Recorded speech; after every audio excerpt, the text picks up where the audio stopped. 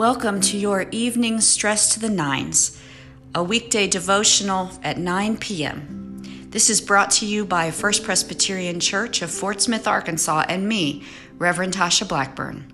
Welcome.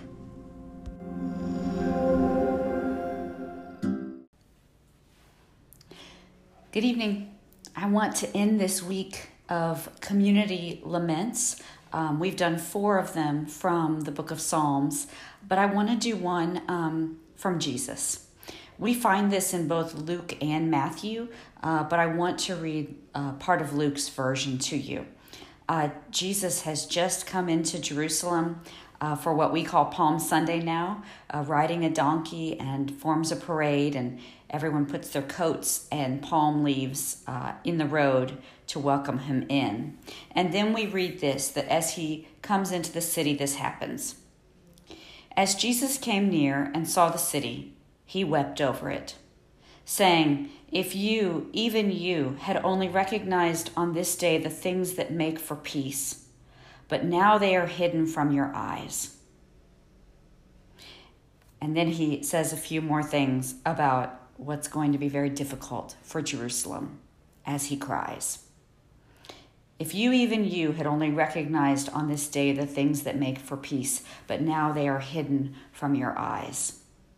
This is not an individual lament. We're going to talk about some of them next week, but this is for the community. This is for an entire city and a people that Jesus weeps and laments. And it has been a very hard week. Watching the news, seeing what's going on, both inside our country and outside it. And it may feel like we are completely powerless if all we have are tears, or if all we have is lament over these communities. But if we have tears for them, if we have lament for them, then we have the same spirit of Jesus. That's what he had for Jerusalem when he could not change what was happening to them. He could not change who they were. He simply wept. So you may feel powerless, but there are communities in our nation and outside our nation that deserve lament right now, that deserve enough of our consideration, enough of our heart to lament them.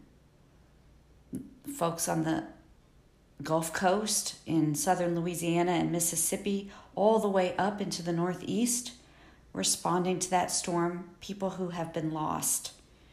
There is lament and tears to offer, as well as for all of us in this pandemic still, for the people of Afghanistan, of Haiti, the list goes on. So the next time you find yourself weeping, I don't want you to feel powerless in it. I want you to feel close to Jesus, because lament is powerful, and it is a powerful way to communicate with God and to be nearer to our Lord. So let's pray.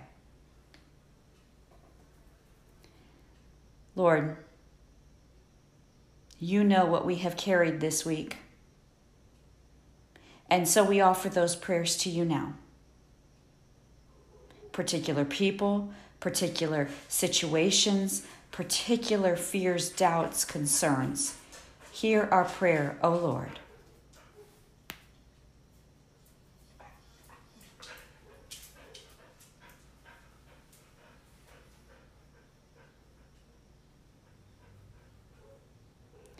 We offer this prayer in your holy name, and together say, Amen. Have a good and a safe Labor Day weekend. I will be with you again Monday evening. Until then, may the Lord bless you and keep you.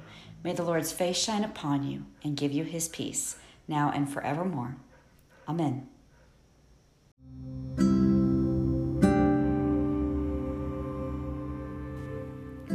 I hope you enjoyed this evening's devotional. These devotionals are also offered at 9 a.m., led by the Reverend Philip Blackburn. Until we meet again, if you are stressed, I hope you will head to the nines.